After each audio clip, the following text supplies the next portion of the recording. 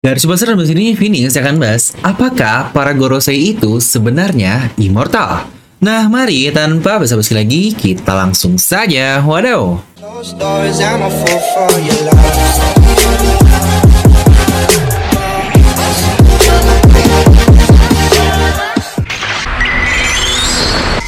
Nah, kali ini kita akan bahas salah satu karakter yang paling misterius yang ada di serial One Piece ini. Dan itu adalah kakek strong ya, bukan kakek legend ya, tapi legend juga sih. Dia adalah Gorosei. Dimana Gorosei ini bisa dibilang pemegang otoritas tertinggi yang ada di dunia, setidaknya yang terlihat. Dia yang bisa mengontrol pergerakan di pemerintahan dunia seperti semua anggota Ciperpola, bahkan angkatan laut pun diperintah oleh Gorosei ini. Ya memang sejauh ini mereka tidak pernah diperlihatkan berikan perintah langsung, tapi lebih seperti penasihat saja yang semua orang akan mengikutinya.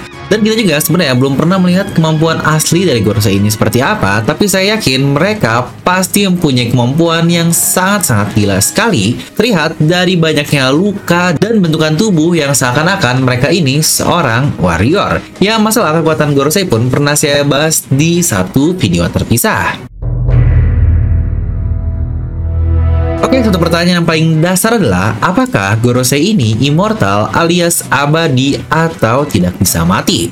Nah, sebentar dulu. Pengertian tidak bisa mati ini sebenarnya berbeda-beda. Ada yang tidak bisa mati walau dibunuh sekalipun, tetap hidup seperti kepalanya dipotong masih hidup saja. Ya, contohlah Hidan di Naruto, atau contoh lainnya seperti Deadpool. Ada yang immortal hanya dari usia saja alias tidak bisa mati karena umur, dan biasanya itulah yang disebut sebagai immortal alias abadi. Nah, satu yang memungkinkan adalah jika Gorosei ini abadi, pertanyaannya adalah kenapa? Karena hanya dia satu-satunya karakter yang pernah diperlihatkan dalam berbagai era, tapi tidak ada perubahan sedikit pun dari karakternya ini. Mulai dari flashback Robin 22 tahun yang lalu sampai sekarang, mereka masih terlihat sama persis. Ya benar, flashback Robin ini bisa dibilang sebagai turning point bahwa cerita One Piece ini jauh lebih besar dari apa yang kita bayangkan pertama kali. Karena jujur saya sendiri sebelum sampai ke flashback Robin, dimana ini cerita dikit ya, pertama kali baca komik One Piece itu yang bener-bener banget pertama di arc Water 7 saat SD dahulu. Yang tentu saja sebelum-sebelumnya cuma nonton lah ala bocil di TV tiap minggu yang cuma sampai arc NL doang kalau tidak salah, terus diulang-ulang. Udah mirip lah kayak Naruto. Nah jelas pada saat itu saya belum begitu mengerti One Piece sampai benar-benar sadar di SMP sekitar 4-5 tahun setelahnya. Dan itu pun setelah saya membaca ulang One Piece dari awal, dan ternyata cerita One Piece ini mulai kompleks sekali saat ternyata adanya sisi gelap jahat yang tidak terlihat dari pemerintahan dunia.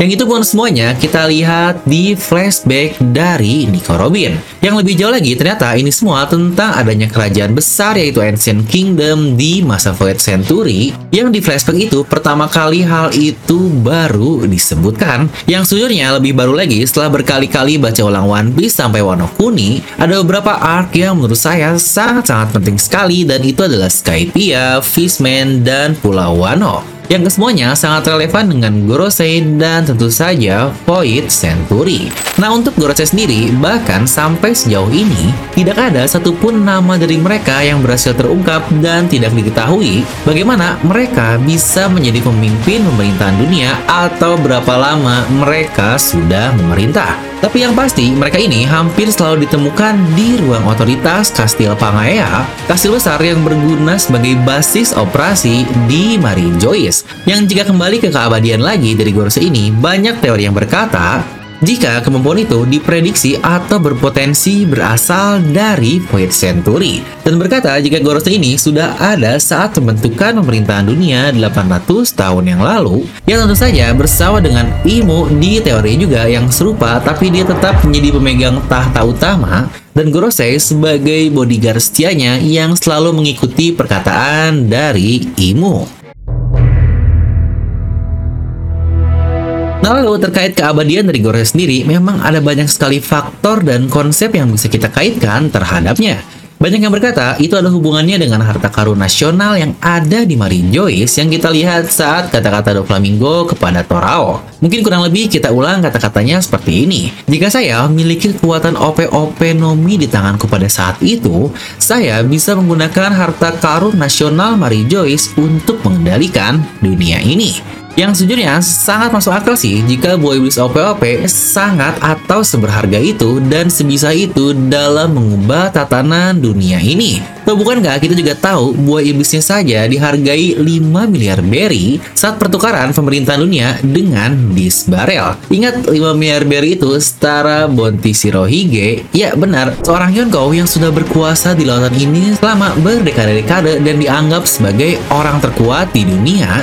Dan orang sehebat itu hanya dihargai 5 miliar berry yang seharga dengan satu buah biasa sebelum dimakan oleh siapa-siapa. Yang berarti sepenting itulah buah iblis ini, dan jika kembali ke harta karun nasional, kira-kira bentuknya akan seperti apa? Apa itu wujud manusia atau itu benda seperti harta karun fishman sama tebako? Yang jika dilihat dari kata-kata Doflamingo saat dia ditangkap di Impel Dawn lalu, di situ dia bilang bahwa rahasia itu akan semakin membusuk seiring dengan waktu berjalan. Nah ini nih yang sebenarnya cukup menarik juga, jika ada hubungan dengan rotten atau membusuk, bukankah seharusnya itu adalah makhluk hidup?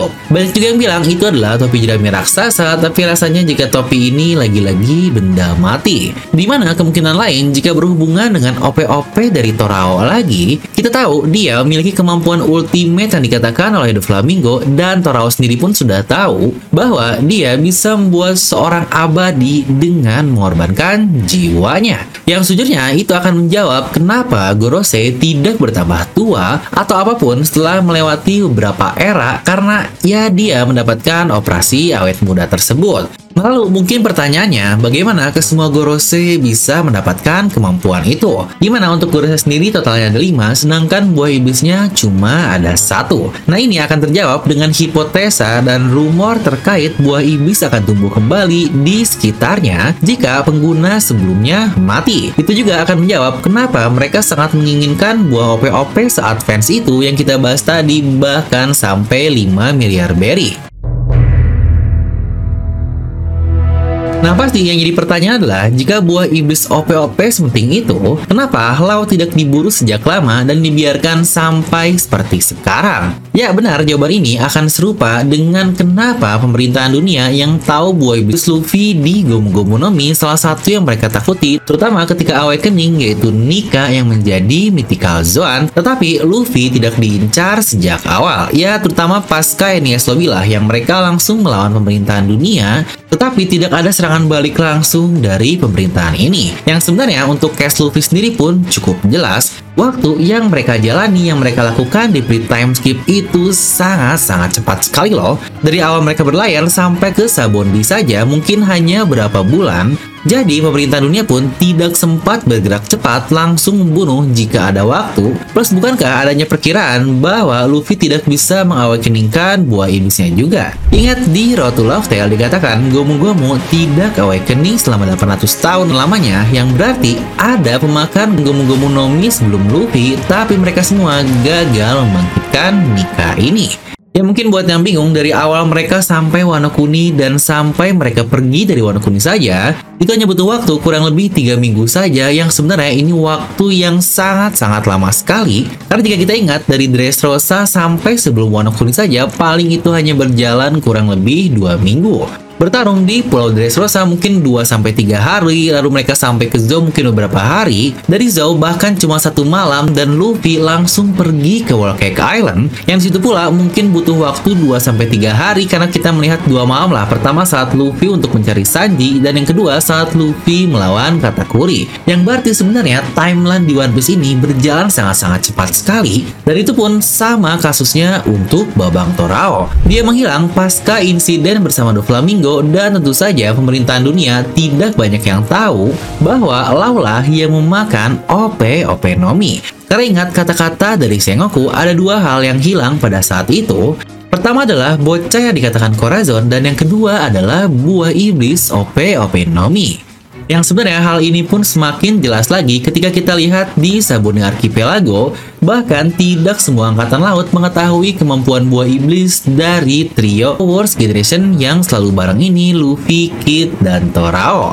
Yang mungkin juga sebenarnya law ini muncul ke dunia luas tidak begitu lama, yang namanya pun akhirnya langsung dikenal lah, kurang lebih mirip seperti Luffy. Nah lalu sudah jelas jika kembali ke Gorosei lagi yang dia abadi bersama dengan IMU, berarti pemerintahan dunia selama ini dipimpin oleh para diktator-diktator ini dengan kekuasaan selama 800 tahun. Dan itu pun sudah menjadi hal yang sangat korup dan buruk sekali. Hingga akhirnya build up cerita yang udah bangun akan membawa perang dari tekad Void Century ke saat ini, dan semua titik itu akan bersumber di pemerintahan dunia dengan Gorosei dan tentu saja IMU. Yang bahkan baru-baru ini saja IMU ini dia mengeluarkan semacam senjata luar biasa yang dapat menghancurkan pulau hanya dengan satu serangan saja. Ya memang kita masih belum tahu senjatanya apa, tapi kemungkinan besar itu adalah Ancient Weapon. Saga terakhir One Piece sudah siap dan orang-orangnya pun sudah menuju ke arah yang sama. The Great War akhirnya akan segera terjadi.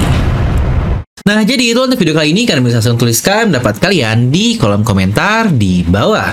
Dan seperti biasa, semoga kalian terhibur dengan video ini. Like aja kalau kalian suka, dislike aja kalau nggak suka. Jangan lupa untuk subscribe dan juga share ke teman kalian. Gue Devil pamit, and I'll see you guys next time.